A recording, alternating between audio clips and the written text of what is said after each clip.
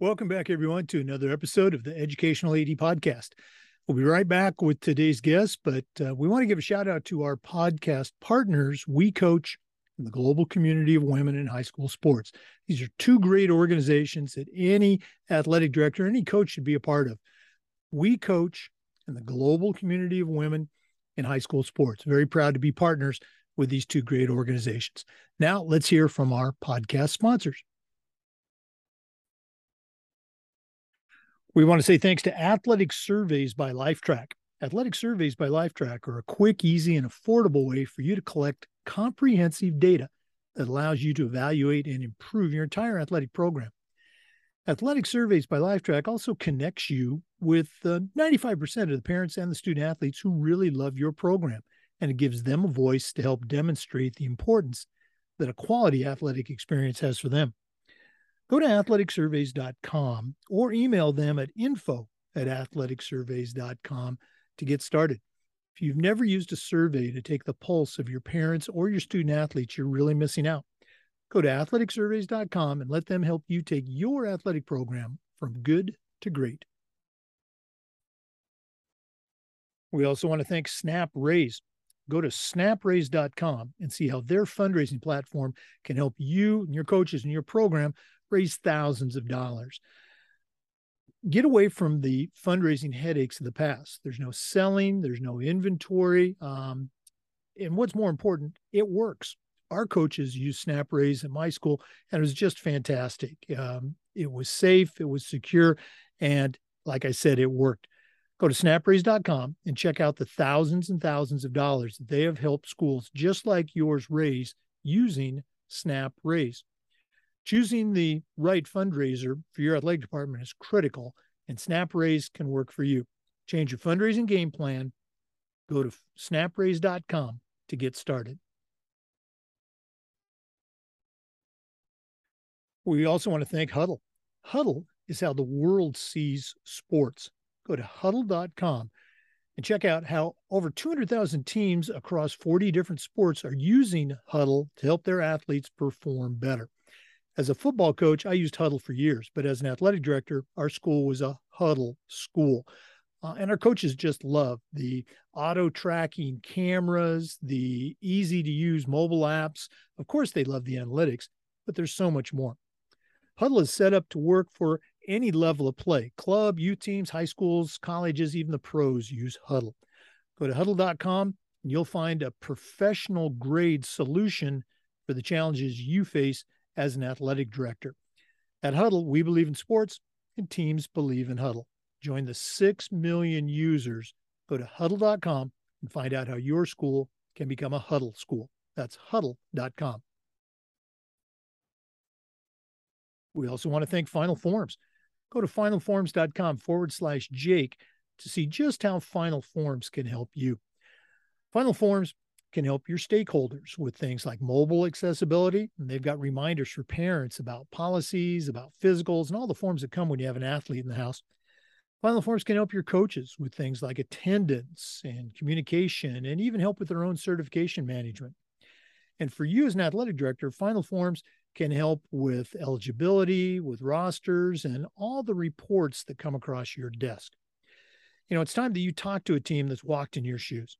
To take the next steps, go to finalforms.com/Jake to get started. That's finalforms.com/Jake to get started with Final Forms. We also want to say thanks to Sideline Interactive. Their indoor scoring tables and video boards not only generate income for your department, but they also create the ultimate game day experience for your student athletes. Go to sidelineinteractive.com and schedule a live web demo to see their tables and their boards in action. You can also email them at sales@sidelineinteractive.com to see exactly what their fantastic products can do for you. That's sales@sidelineinteractive.com. Check out their indoor scoring tables and video boards today. We also want to say thanks to Wall of Fame by Vital Signs. They're on a mission to bring your school's legacy to life. Go to vitalsignswalloffame.com and check out their interactive touchscreen consoles and their library of templates to help you recognize the athletic achievements of your students, both past and present. If you're looking for a really cool way to display your school's record boards or your Hall of Fame, Wall of Fame by Vital Signs can help you showcase your school's diverse history and your proudest moments. The website is vitalsignswalloffame.com. You can also email them at sales@vitalsignswalloffame.com to get started. vitalsignswalloffame.com. And we want to thank Gipper. Go to Gipper.com and see how athletic directors are creating world-class marketing content for their school's social media channels. You can do it in seconds on any device, and you don't need any design experience. It's so easy, even I can do it. Go to Gipper.com, tell them you heard about it on the podcast, and use the podcast code ADPOD10. That's ADPOD10, and get 10% off. Go to Gipper.com, start creating world-class content for your school's social media channels. We also want to say thanks to Hometown Ticketing, the leading digital ticketing provider to schools and colleges. Go to hometownticketing.com and they will show you how to set up online ticket sales for your schools and your events. They'll show you how to scan the attendees that come to your games and collect your revenue. And every step of the way, you'll have a dedicated client success manager that's providing hands-on support. That's every step of the way. Go to hometownticketing.com to also show you how to set up online ticketing for things like school dances, theater performances, music concerts, even graduation. Go to hometownticketing.com and start selling your tickets digitally. That's hometownticketing.com. Welcome, everyone, to another episode of the Educational AD Podcast. We're staying in Florida today, and our guest is Rick Tribbett. Rick is a certified athletic administrator, soon to be a CMAA, and he's the director of athletics at Osceola High School in Osceola, Florida. Rick, welcome to the podcast. Thank you. Appreciate you having me, and looking forward to it. Well, we've been talking about this for a while, and I was glad we were able to get you on. I know it's a busy time for all ADs, so let's go and jump right in.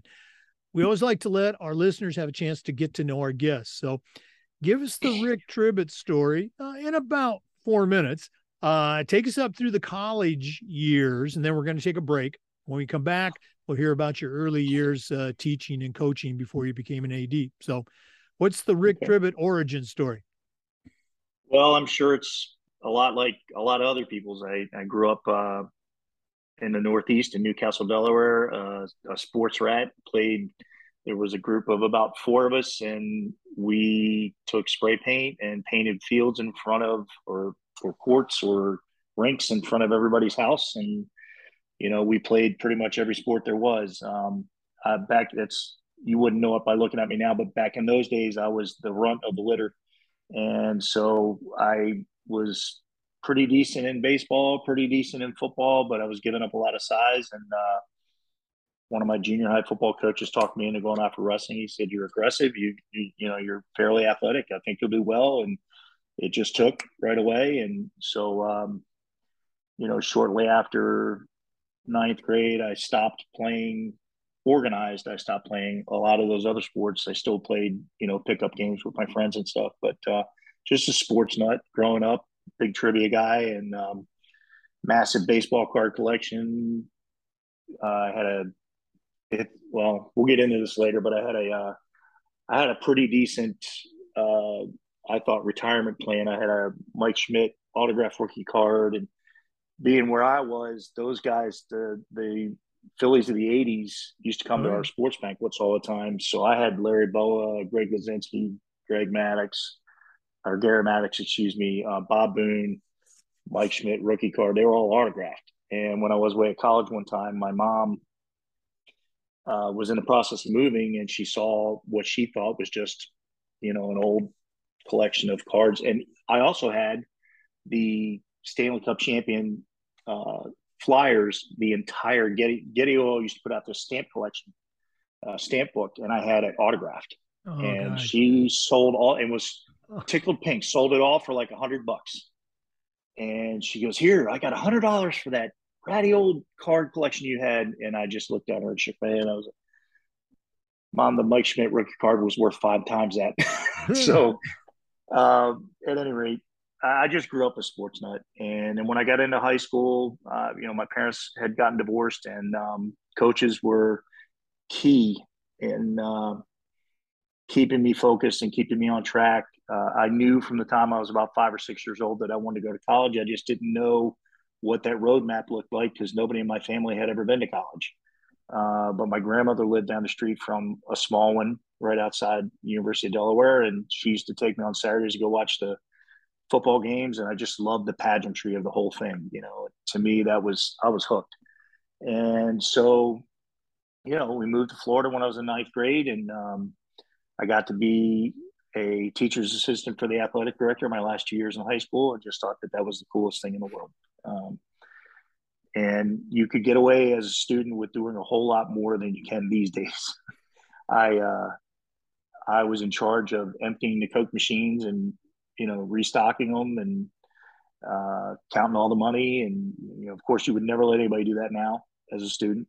But back in those days, I was basically the assistant AD for all intents and purposes. I was painting fields. I was checking inventory. I was doing it all. So went away to college and wasn't sure what I was going to do from there. I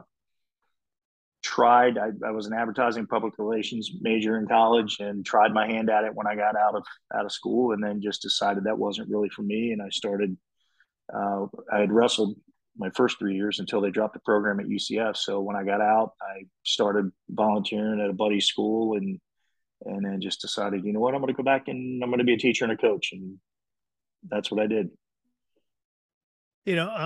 A number of people we talked to, including myself, had a similar high school experience as far as working with either a head coach or an athletic director, off season. And I remember those experiences vividly, just thinking, this is the coolest job in the world. But never dreamed of at the time you're in high school, never dreamed about coming back and doing it for real.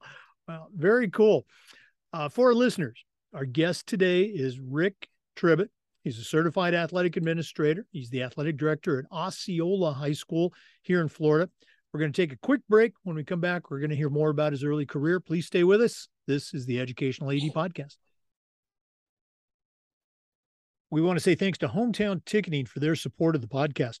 Hometown is the leading digital ticketing provider to schools and colleges in the United States, and you can be part of the Hometown team too. Go to hometownticketing.com. They're going to show you how to set up and sell your tickets online. They'll show you how to scan the attendees that come to your games and collect your revenue.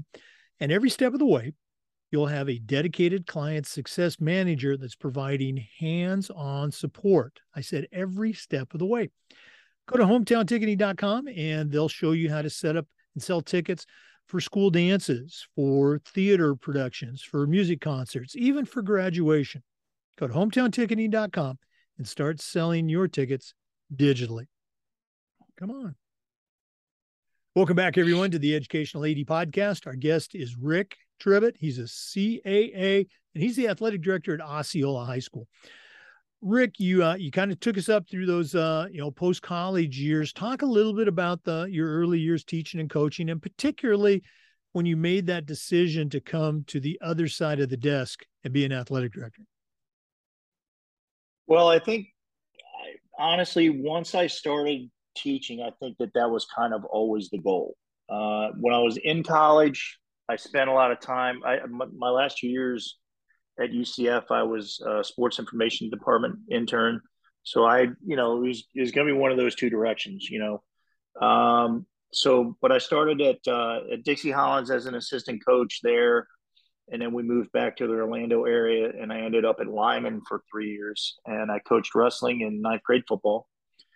And then I moved to Oviedo for 4 years. And then my principal there, Wayne Epps, who was awesome, I moved with him when he opened up Winter Springs. And that's when I got my opportunity to be an athletic director. I think by that time I had coached freshman football, a little bit of track, pole vault, wrestling, obviously. Softball. So I had kind of tested the waters in a bunch of sports, and being young and arrogant, you sit and listen to your friends talk about, oh, this is the way it needs to get done. And I kind of figured that from my standpoint, I felt like I could do more. It was important for me. We talked earlier about those coaches and those teachers that were big influences, and it really kept me straight, and kept me on track, and got me to finish college. And it was important for me to be that person for other kids, to kind of pay it forward. So I felt like I would have a greater impact as an athletic director than I would as an individual sport coach. So I went with Wayne to Winter Springs and opened up there in '96 as the first athletic director, and spent 10 years there. And then about that time, my daughter was playing junior high volleyball and starting to travel with her club and stuff like that. I felt like her mother and I weren't together, so I felt like I needed to spend time with her. So it was important for me to be able to do that. And I knew, as I was coaching wrestling year round. I spent 23 summers in Fargo, North Dakota with the national team. So I knew there was only one way that I was going to be able to be a good father, and that was to step back and just coach and teach and be able to follow her. So I did that, and moved to Osceola High School, ironically, and was there from '06 to '15. And then my daughter graduated, played 2 years of junior college volleyball at South Florida State. And then when she went on to UCF, about that time, my mom had taken ill and was in a nursing home down in Sarasota. Job opened up down there, so I took the job down there for a year. And then when she passed, we moved back to this area, ended up in St. Cloud for a year. And then the athletic director position opened at Celebration, and the principal there was a good friend of mine that I had worked with. He was a dean at Osceola when I was teaching there, and we actually ironically taught the same subject area. So he's a really good guy, and gave me a call and asked me if I'd be interested, and I said yeah. And so I spent the last 5 years as the AD at Celebration, and then this past summer, one of my best friends, Jim Bird, who was the longtime athletic director at Osceola, he's got grandchildren, so it kind of comes full circle. He's wanting to spend time with them, so he's moved up into the Panhandle, and I got a lot of phone calls. Hey, are you interested in maybe looking at coming home? And of course I was.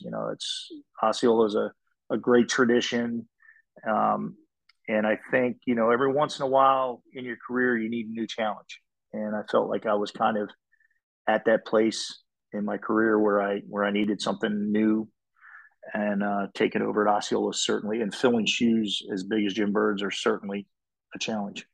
So that's where I'm at now. Yeah, you certainly had some success at Celebration as the athletic director. How are you? And Jim Bird, I'm getting confused here, but Jim was also, I believe, still a wrestling coach at Osceola, correct? No, he's now up in the Gulf Breeze area, up in the Panhandle. No, but he stepped down was. as. Oh yes. Yeah. Yes. And so, are you stepping into his shoes for wrestling coach too? I feel like I'm having a Godfather moment here. Every time I try to get out, they pull me back in. So it's highly possible. Yeah, I have been working with the kids a lot in preseason, because it's a great program with a lot of tradition, and I don't want to see it go to waste. Certainly not on my watch. So we'll see what happens with that. But right now we have not hired a coach. We are looking for one, but it needs to be the right person. It's a marquee program, and it needs a great coach. Oh, no, absolutely. So for our listeners, we're recording this. I want to get my dates right. We're recording this on September 23rd. So this position is open at this point. So if you're interested, or somebody that'd be a good hire at Osceola High School to lead or get involved with the wrestling program, reach out to Rick, and we'll see what happens. But that's exciting. Okay. Who knows? We'll see what happens. We're going to be watching. Okay. For our listeners, our guest today is Rick Tribbitt. He's a certified athletic administrator. He's the director of athletics at Osceola High School here in Florida. We're going to take another quick break, but please stay with us. This is the Educational AD Podcast. We also want to say thanks to the good folks at Gipper. Go to Gipper.com and see how athletic directors and coaches are creating world-class marketing content for their school's social media channels. You can do it in seconds on any device, and you don't need any design experience. Go to Gipper.com, tell them you heard about it on the podcast, and use the podcast code ADPOD10. That's ADPOD10, and get 10% off. Go to Gipper.com, start creating custom branded content for your school's social media channels. Gipper.com. So your last commercial, you mentioned Gipper. We started using them last year when I was at Celebration. I'm using them again now at Osceola, and they've been awesome. It's really stepped up our social media game. Really pleased with what we're able to do with that. So that's definitely a great product I would highly recommend. Okay. I really appreciate you sharing that, Rick. I know the folks at Gipper do too. I retired a couple of years ago, and it really wasn't at the forefront like it is now. So I know our listeners like to hear an actual AD instead of a retired one talking about it. So thanks for sharing. One thing we like to do with the podcast is give our guests the opportunity to acknowledge the mentors that they've had in their life. Obviously, there's tons of people that allow us and help us to get where we are today. None of us get where we're at by ourselves. So who are some of the mentors that you'd like to give a shout out to? I had a ton of them. As the saying goes, it takes a village. And certainly my mother and my grandmother were the two biggest ones, both the two strongest women I've ever met in my life. When my folks split up, it wasn't a great situation, and my mom had to make a tough choice to move back to Florida and move in with her mother. And she worked a couple of jobs and went to school at night and didn't get a chance to watch me compete much until my senior year. And it was important for her.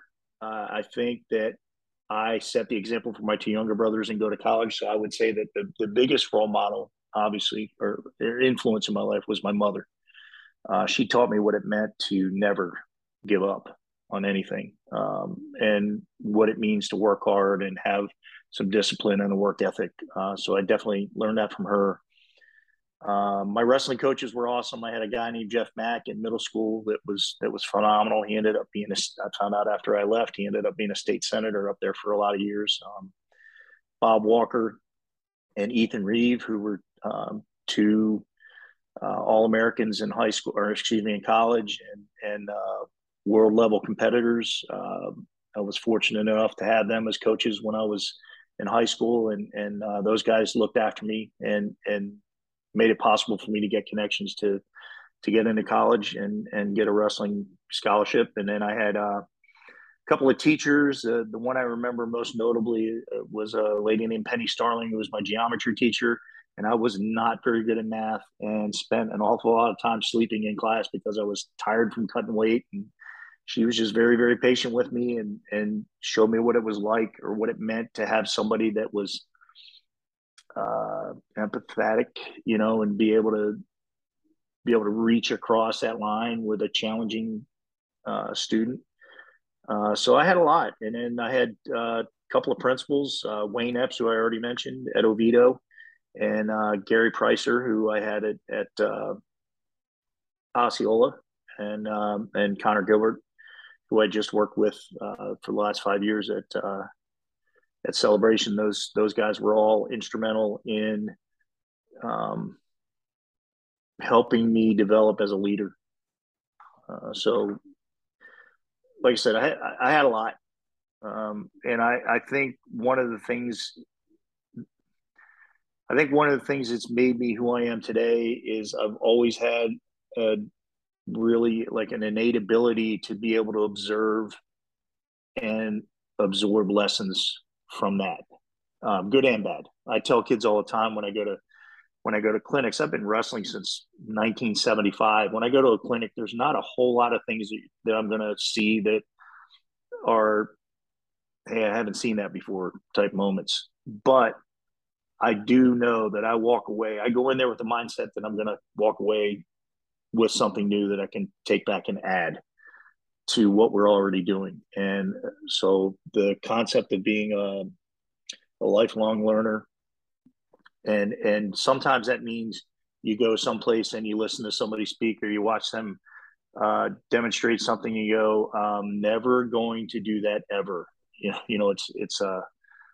It's not always a great example that you learn from, but you do, it reinforces the things that you're doing right. And you look at some things that this is not the way things should get done. And I think I've heard you speak to it at conferences where, the way things were done, back in the 70s and 80s and even the 90s, we can't do that. And, when you talk about sportsmanship and things of that nature, and how kids should and should not interact in the game, those are all,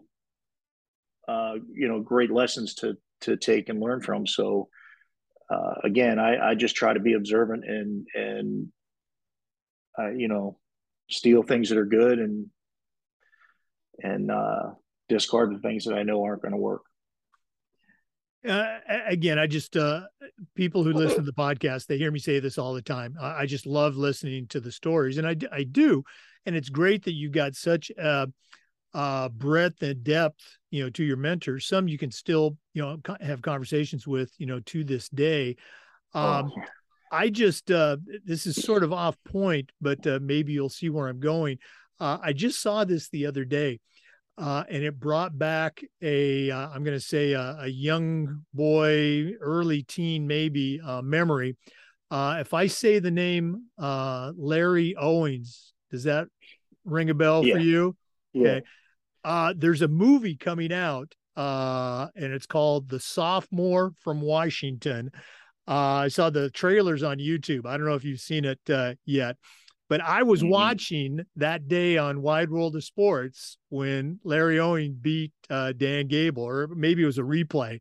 As a wrestling coach, is that something that is in wrestling lore? Is that a big deal, or is that just? Oh, absolutely, absolutely. I mean, you tell kids in any sport, you tell kids all the time, "Hey, listen, nothing is over till the final buzzer sounds." And a lot of times they believe it, and sometimes they don't. But I tell kids all the time, if somebody's up by 3 touchdowns in football, you're not likely to come back from that. It doesn't mean you quit. It doesn't mean you give up, but you're not likely to come back from that. The difference between that and wrestling is you always have a shot. Until that final buzzer sounds, you've got a shot, because you can catch somebody in something and pin them, and the match is over with. And you can be down. Well, back in those days, you could be down by 17. Now you can't, but they have technical falls. But I was too young. I hadn't started wrestling yet when that actually occurred, but I do remember when Gable was young and just starting to get into his coaching career and doing the gold medal wrestling camps. And I had attended one of those, and he was definitely, I had heard all the stories and heard all the lore, and that was definitely something that got me hooked. And like I said, I was fortunate. I had 2 really good competitors in Bob Walker and Ethan Reeves when I was in high school. And Ethan Reeves is a 2-time NCAA All-American at the University of Tennessee, and the guy that he wrestled is one of the guy that kept him from winning a national title.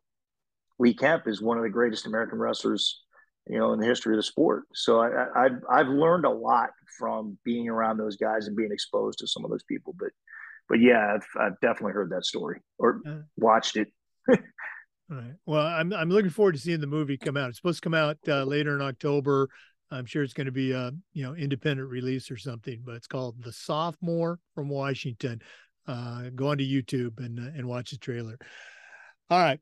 For our guests, or for our listeners, our guest today is Rick Tribbett. Kind of went down wrestling memory lane there. Rick is a certified athletic administrator, and he's the director of athletics at Osceola High School in Florida. We're going to take another break, but we'll be back with some more. Please stay with us. This is the Educational AD Podcast.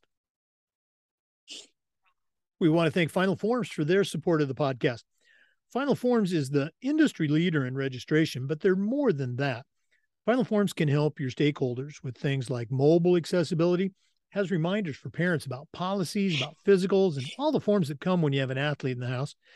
Final Forms can also help your coaches with things like attendance and communication, even help with their own certification management.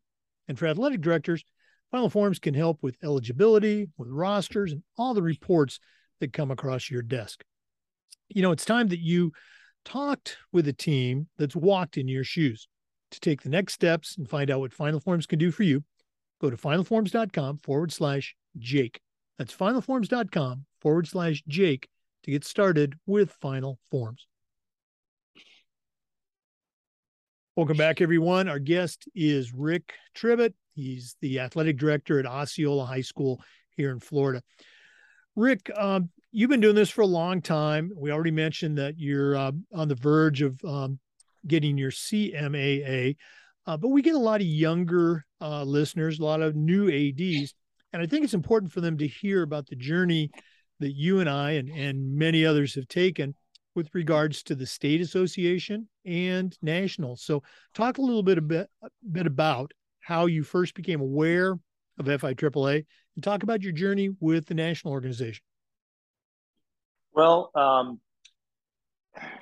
I have a tendency to everything I do as an AD kind of comes from that same mindset that I took as a wrestling coach, and how to attack the job, and how to be a lifelong learner, and just like I said, if somebody's doing it right and they're being successful, I'm probably going to watch what they're doing and steal it, because there's people that obviously that are doing things the right way, and they've been successful throughout their career, no matter what it is they're doing. Like one of my very good friends, Doug Peters, who was a longtime athletic director at Lake Mary High School. That guy, he started out as a wrestling coach, obviously was very successful with that in the 80s and the early 90s. They had a great program. But then he took over as AD. He was a head football coach there. I think he won state titles. I know he won state titles as a golf coach. I think he did as a bowling coach as well. So he's coached multiple sports and been highly successful at all of them. So he and I spent a lot of time talking about, how to do things the right way, and what your core philosophies are, and how to do that. And, I started talking to some other ADs around the state that I respected. So I was already used to going to FACA and some of these other clinics, Glazer for football, and some of these other things. So when somebody mentioned FIAAA, I started going to the FIAAA annual meeting, and found there were some great resources there for ADs, especially beginning ADs. So I learned a lot from going to those, and then I got interested in trying to improve myself in terms of certification and things of that nature. So, I've run the high school, the FHSA state wrestling tournament since 2013, I think it is now. And then, 2014. We had an opportunity in 2013. I don't remember exactly what happened, but for whatever reason, the facility fell through in Tallahassee for flag football. So we ended up hosting that at Osceola High School, and Jim basically turned that over to me. So I did a lot of work with that. I've helped with the boys and girls lacrosse tournament when it was at Austin Tyndall in 2020.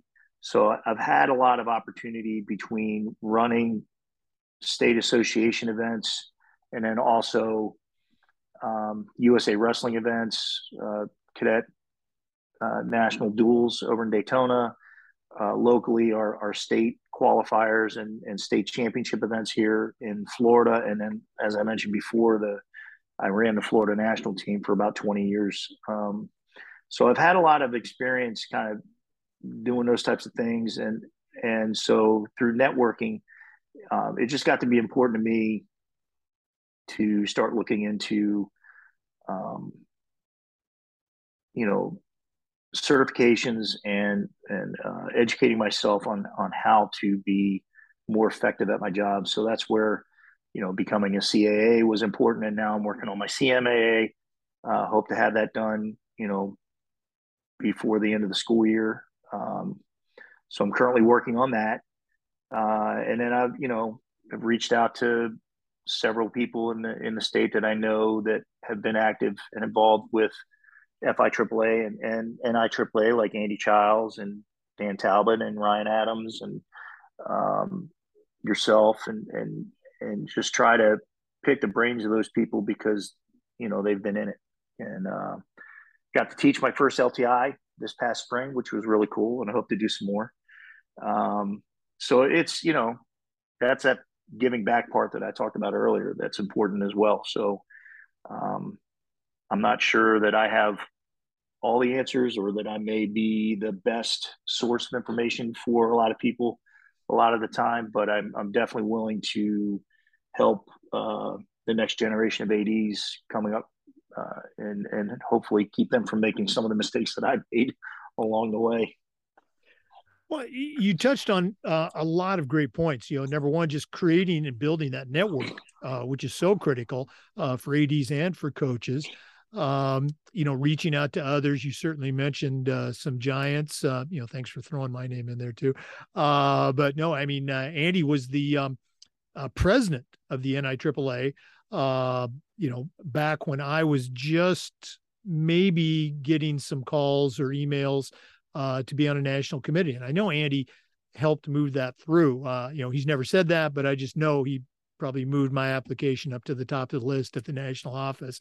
But again, you use those resources. And if you don't go to the conferences, if you don't attend, you don't take the LTIs, you don't do the workshops, it's harder to make those, build those professional relationships, which are so important. And giving back, you're doing that with everything you've done with wrestling and your involvement with FACA.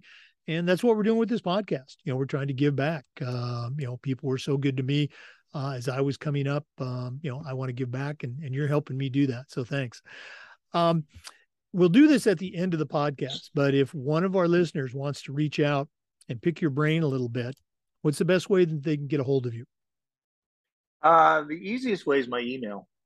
It's Richard.Trivett, T as in Tom, R-I-B as in boy, I-T, at Osceola Schools, and that's plural, .net. So Richard Trivett at OsceolaSchools.net. That's the easiest way to reach me. But I'm, like I said, I'm happy to help. I try to do that. We've had some turnover in our county.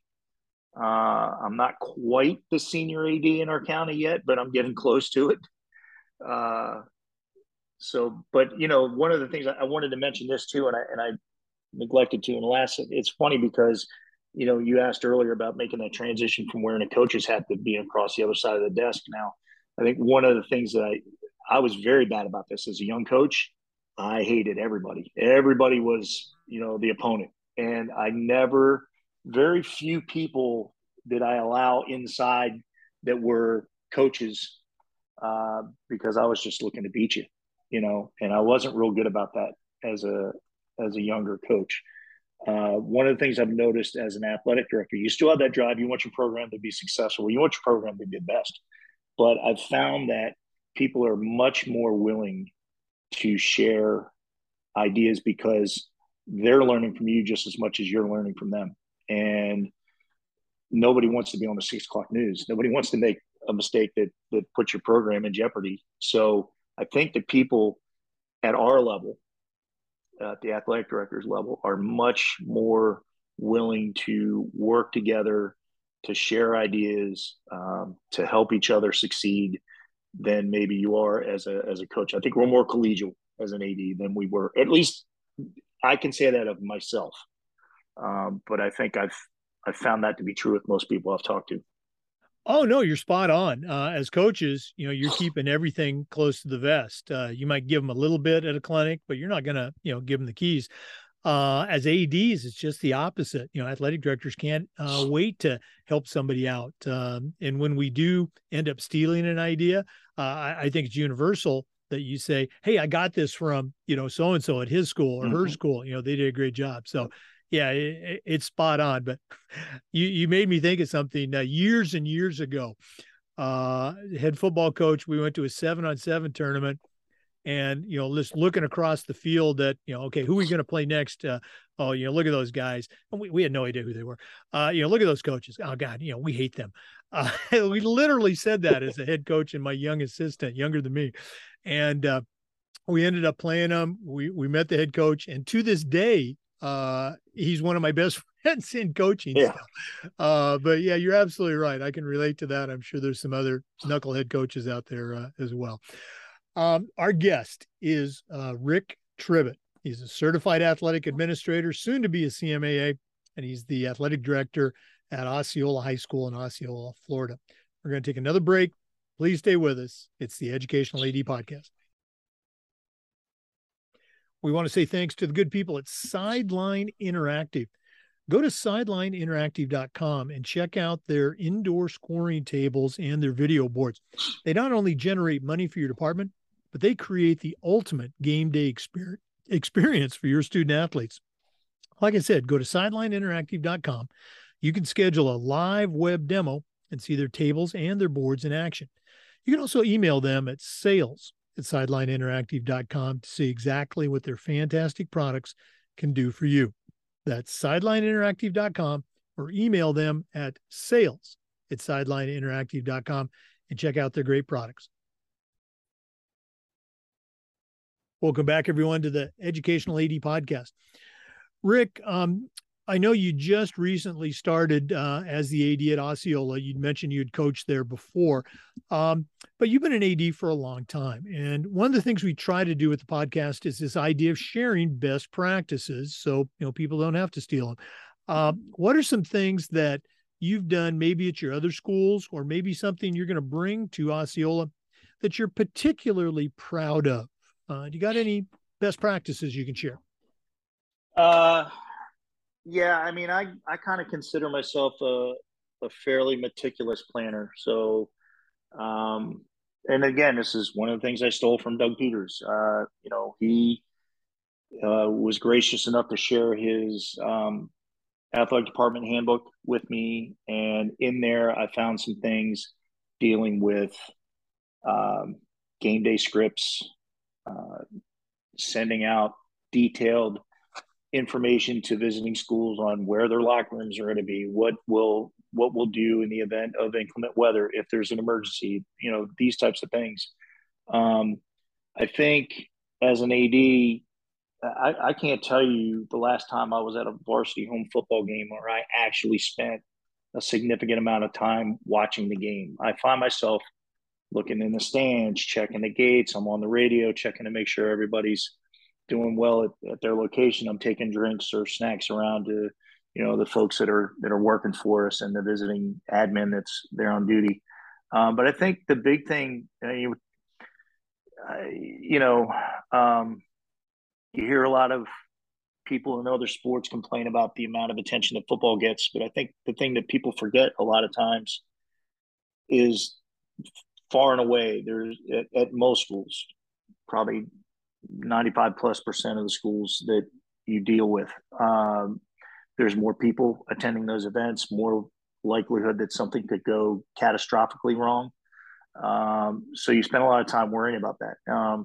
So to me, when I send out that information to the visiting AD, I always CC the principal, even though they probably don't want to be bothered with it, and the head coach, and say, hey, listen, please let us know if you've got any admin coming. We've got a hospitality room that they're more than welcome to take advantage of, either before the game or at halftime.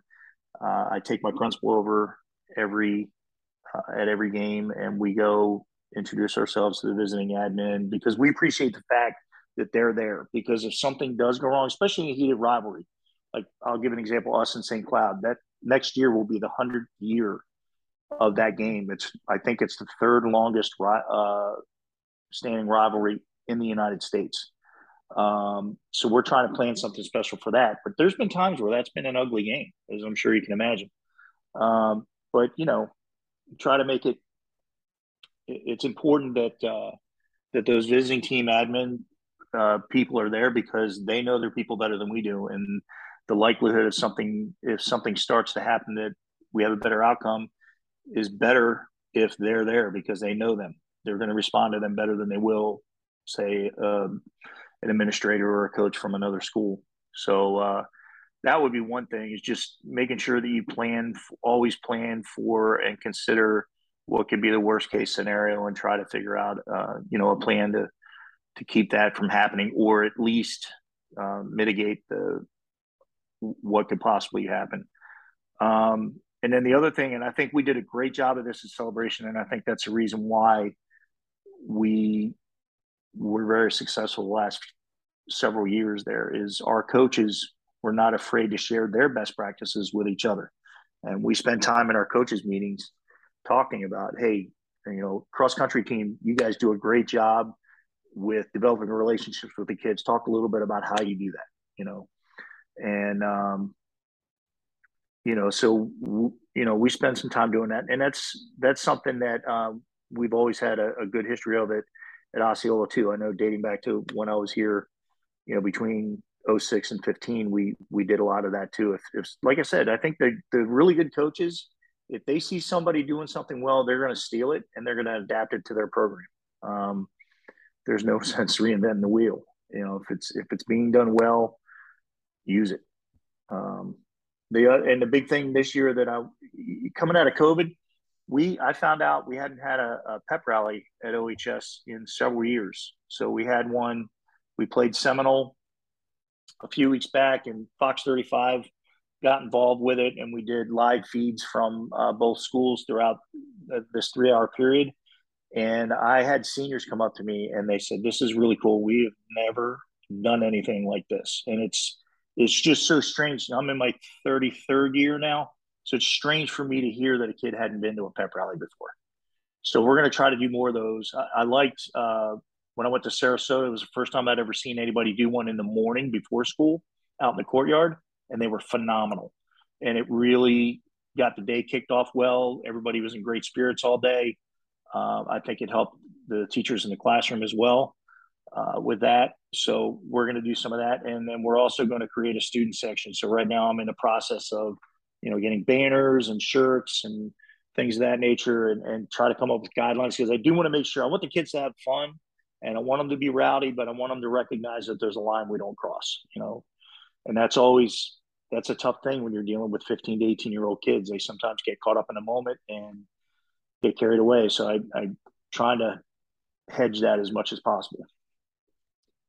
Yeah. Again, it's that dilemma, ADs and schools, they want, school spirit. They want that, the support of their fans, but sometimes they don't always get the best example watching, college sports and some of the things, that happen with student sections there. That's exciting about that 100th anniversary. I just talked to an athletic director in Minneapolis a couple of days ago. They're going to be having their 100th anniversary as a school. Wow, 100 years competing. That's got to be something cool. I think I'm gonna have to put that on my calendar. Well, the really cool thing about it is for a long, long time, neither St. Cloud nor Osceola had a home football stadium. We played in the old Silver Spurs Arena, which was with the old rodeo arena. So, sometimes there were a few steaming divots you had to avoid while you're out there. But Brian Smart, who's the new AD at St. Cloud, he and I have known each other for several years, and I actually worked with him when I was over there. We would both like to take that game back there next year. Obviously, the rodeo doesn't exist anymore. They've got a nice brand new arena in its place, but it's not big enough to play a high school football game in. But there is the old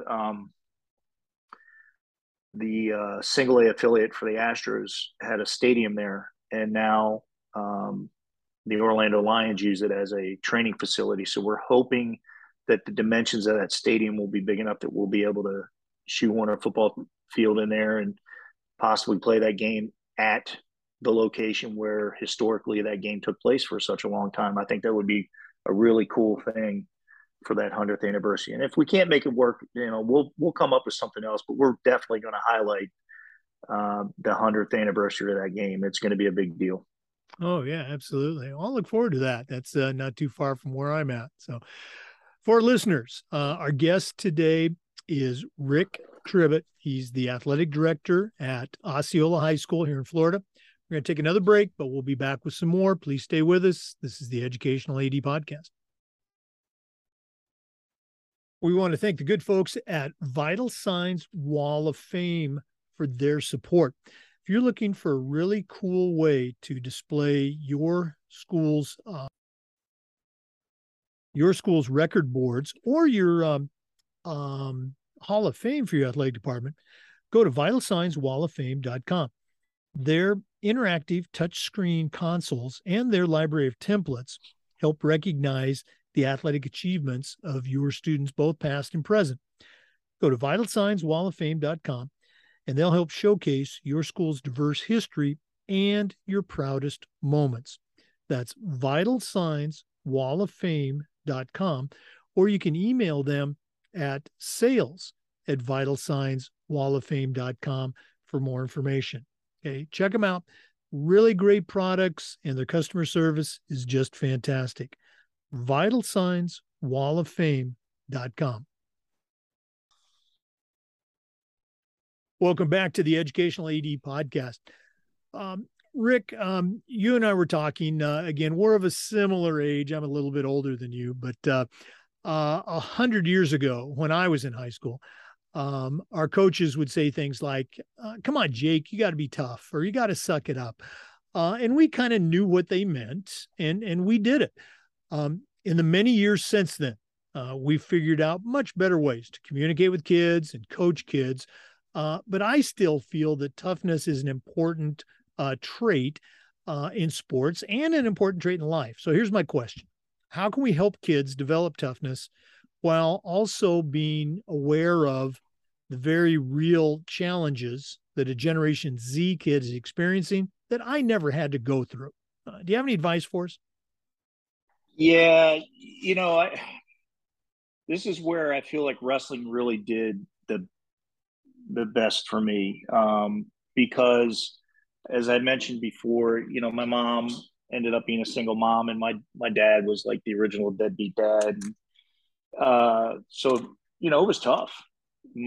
She worked two jobs, and one of those jobs was cleaning the offices of the company that she worked for. So Tuesday and Thursday nights, I'd come home from wrestling practice, we'd eat dinner, and instead of doing homework, we got in the car, we went and we cleaned the offices of the company that my mom worked for. And, that was probably about 3.5 hours. We usually get home around 10 o'clock. And then by that time it was, go to bed. We didn't really have enough time to do homework on those couple of days. So I had to be good about managing my time.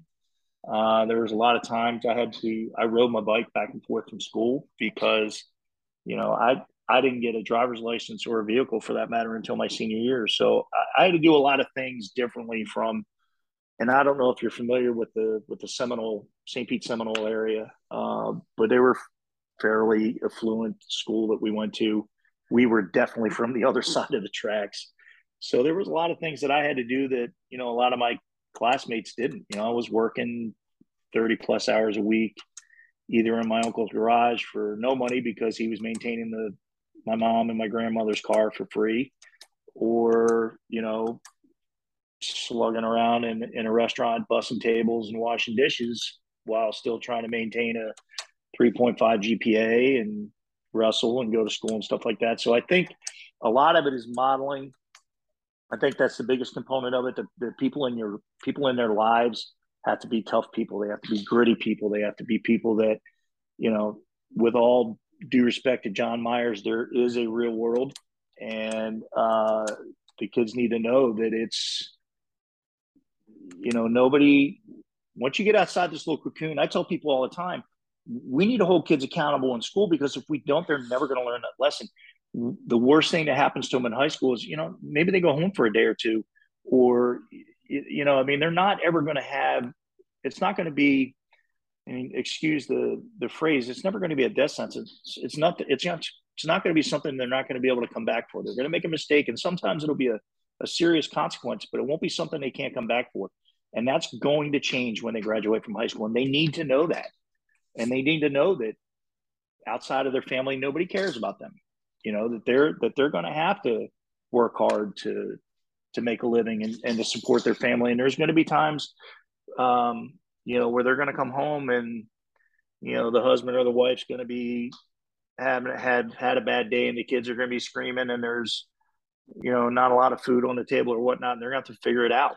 There's going to be tough times in life that they have to figure it out. And I think that is the thing that sports should teach them, is how to overcome adversity, how to be gritty and work your way through a problem. So I think that, to answer your question, how do we help kids be tough?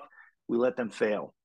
All right. We let them not be afraid of failure and understand that, there's an old saying, sometimes you win, sometimes you learn.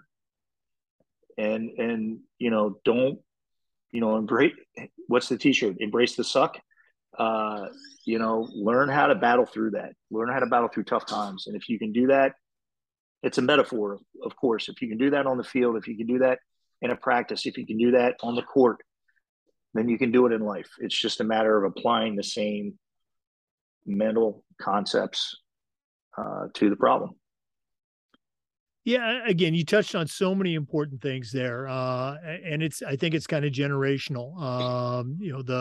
This crop of parents, or maybe the last couple crops of parents, seem to want to bulldoze those challenges and problems out of the way so their kids won't fail. And as coaches, we know that's the only way you improve, is you try, you fail, and then you get back and do it better the next time with a coach. That's what coaches are for.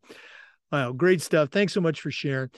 For our listeners, our guest today again is Rick Tribbett. He's a certified athletic administrator. He's the director of athletics at Osceola High School here in Florida. We're going to take another break, but please stay with us for the Educational AD Podcast. We want to thank Hudl for their support of the podcast. Go to Hudl.com. Hudl is how the world sees sports, and over 200,000 teams use Hudl to help their athletes play better using video and analytics. As a football coach, I used Hudl for years. As an AD, our school is a Hudl school, and our coaches just love the smart cameras, the mobile apps. Of course, they love the analytics, but there's so much more. Hudl is built to help every level of play, from club and youth teams all the way through high school and college programs. Go to Hudl.com, and you're going to find a professional grade solution for the challenges you and your coaches face. Go to Hudl.com. We believe in sports, and teams believe in Hudl. Join the 6 million users. Go to Hudl.com and see how your school can become a Hudl school. And we want to say thanks to SnapRaise. Go to snapraise.com and check out their fundraising platform. Our coaches use SnapRaise, and it was just great. As an athletic director, I knew what was going on, but I didn't have to be involved. And SnapRaise allows you to get away from the headaches of the past. There's no upfront cost. You can track your leader dashboard. Your data is secure, but what's more important, SnapRaise works. Go to snapraise.com and check out the thousands and thousands of dollars that they have helped schools just like yours raise using SnapRaise. They even have a program where you can get your money before you actually raise it.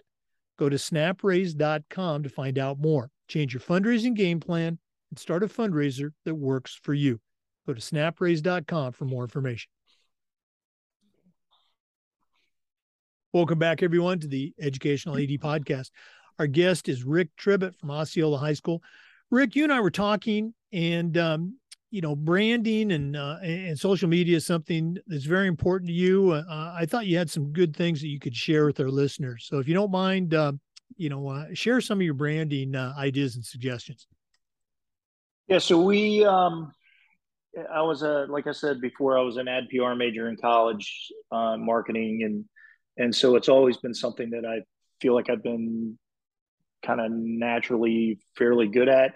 But I think it's important, especially in today's environment. Gate revenue, as you know, certainly isn't today what it was when I was in high school or even when I first started coaching. Gate revenues are shrinking.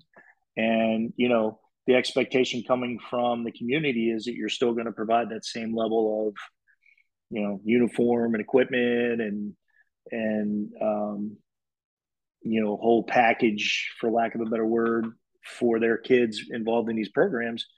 And with gate revenue shrinking and officials' fees increasing and transportation increasing, how do you bridge that gap? And I think the key to that is branding initiatives. And we were, I think, very successful at that at Celebration. They had already started.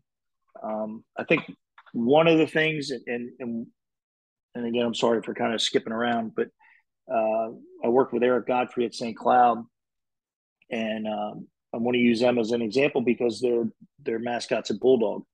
Well, there's probably 4 or 5 different bulldogs that you can recognize right off the bat that they're stealing from somewhere else. It's either the Fresno State Bulldog, or it's the Butler Bulldog, or you know what I'm saying. It's something. Everybody's using the same 4 or 5 bulldog mascots. Very rarely do you have one that's unique, and I think that was important to Eric with the rebranding effort that he did at St. Cloud, that they get something that was unique to St. Cloud. Now, I'm fortunate at Osceola. There's no other Cowboy Jake anywhere in the country. That is a unique. It's a brand all of itself, and so I'm fortunate that I don't have to do a complete rebranding. We are going to do a branding refresh because we've got about 12 different logos out there, and I want to try and I think that waters down our brand a little bit. Jake's iconic,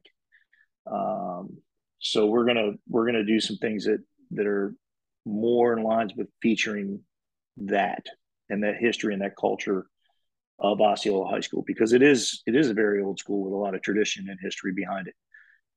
It's Celebration. It's a fairly new school. It was built in 2003. The first logo that school had, I used to always joke. I said it looks like it was drawn by a 5th grader. A little tornado with the word storm written across the top of it, and turns out it was drawn by a 7th grader at the K8 before they became a K12. While they were a K12. So the principal, before we got there, had already gone through the process of coming up with really awesome logo. It's unique. Nobody else has it. So we just basically worked from that point forward in coming up with, we came up with our own font style, made sure that we had our colors and our word marks and everything standardized. And I just started talking to the coaches and said, listen, if you want to do a t-shirt with a theme for the year, that's one thing. You can use your logo that you've been using, but anything that's an official team uniform, it's a warm up, it's a shooting shirt, it's a singlet, it's a jersey, that has got to be in our colors. It has got to use our word marks, and it has to use our logo. It's a singular element. Everybody recognizes it when they see it.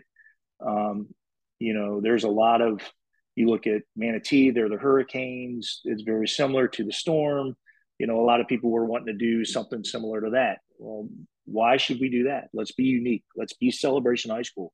And let's be proud of that. And that's kind of the theme that I'm talking with our coaches at Osceola about. The difference is I've got an iconic brand to start out with. I don't have to reinvent the wheel with this. It's just a matter of, hey, let's solidify what we're doing. Let's make sure that anything that's presented out there that is Osceola High School is in our brand element, with our word marks, with our colors. And that's the other thing. We've had at Osceola, there's been navy blue uniforms, there's been baby blue uniforms, and we're royal blue and old gold. So we need to get back to, standardizing that. And it's okay to have, like black or gray as a third color option for, especially like with football, because the trend now is everybody wants 8 different uniform sets like Oregon. I hate it. I love Oregon, but I hate that trend. Yeah. Well, I don't have to worry about paying for it because they're going to pay for that if that's the road they choose to go down. But I agree with you. I would, but I think if you're going to increase the shareholders in your organization that there's got to be a standard element out there. There's got to be something that uh, when they see it, they recognize it and for what it is, and that's Osceola High School. So we're gonna feature Jake. We're gonna go back to using our original school colors.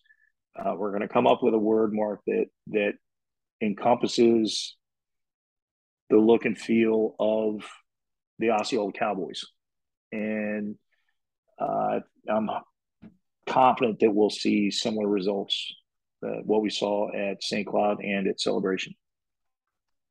No, I am right there with you on, branding. This is who we are. This is our school, and basketball, softball, baseball. They don't have a different version of it. This is our mascot. These are our colors. No, absolutely, I'm right there. I love the history. It's just it speaks to me. And those multiple. I was a football coach, and as an AD, I would tell our coach, no, you don't need a blackout uniform. It's not our color. You don't need a camo uniform. We're not duck hunting. Okay. But that was me. I guess I'm a cranky old athletic director. Yeah, well, I'm right there with you. I mean, I remember being at Oviedo, and of course, we're black and orange, but the softball coach there, she was awesome, but she wanted pink. She had the girls dressed in pink all year. I'm like, that's not our school color. We're orange and black. And I understand that, and this was before everybody was doing the pink games, the dig pink or the breast cancer awareness, and way before that. Okay, that's another soapbox that I told our coaches about. We are not buying pink jerseys and pink socks. Wear a pink wristband. People know about breast cancer. All that money you want to spend on uniforms, give that to Susan B. Komen Breast Cancer Foundation. Right. That's how we show our support, not by wearing or spending on a stinking pink jersey that we're only going to wear once a year. So, but I digress. Okay, Rick, this has been really cool getting to know you and spending some time with you, but we're not done yet. We always wrap up with the athletic director's toolbox segment. We're going to take a quick break, our last one, and we're going to hear from Athletic Surveys, who sponsor the toolbox segment. When we come back, we're going to find out what Rick Tribbett is going to put in his new AD toolbox. Please stay with us. We want to thank Athletic Surveys for sponsoring the Athletic Toolbox segment. Athletic Surveys by Lifetrack are a quick, easy, and affordable way for you to collect comprehensive data about your school's athletic program. Athletic Surveys by Lifetrack also connects you with the 95% of the parents and the student athletes who really love your program, and it gives them a voice to help demonstrate the importance that a positive athletic experience has for them. Go to athleticsurveys.com or email them at info@athleticsurveys.com to get started. At my school, we use surveys for just about everything, for coaches, for teachers, even for parents. And the information that came back was almost always positive, and it will be for you too. But the surveys also allowed that squeaky wheel parent to vent a little bit, and sometimes they'd share a small problem that you could address and keep it from turning into a big problem because you didn't know about it, because you hadn't done a survey. Go to athleticsurveys.com and let them help you take your athletic program from good to great. Well, we've been spending time with Rick Tribbett, the athletic director at Osceola High School, Osceola, Florida.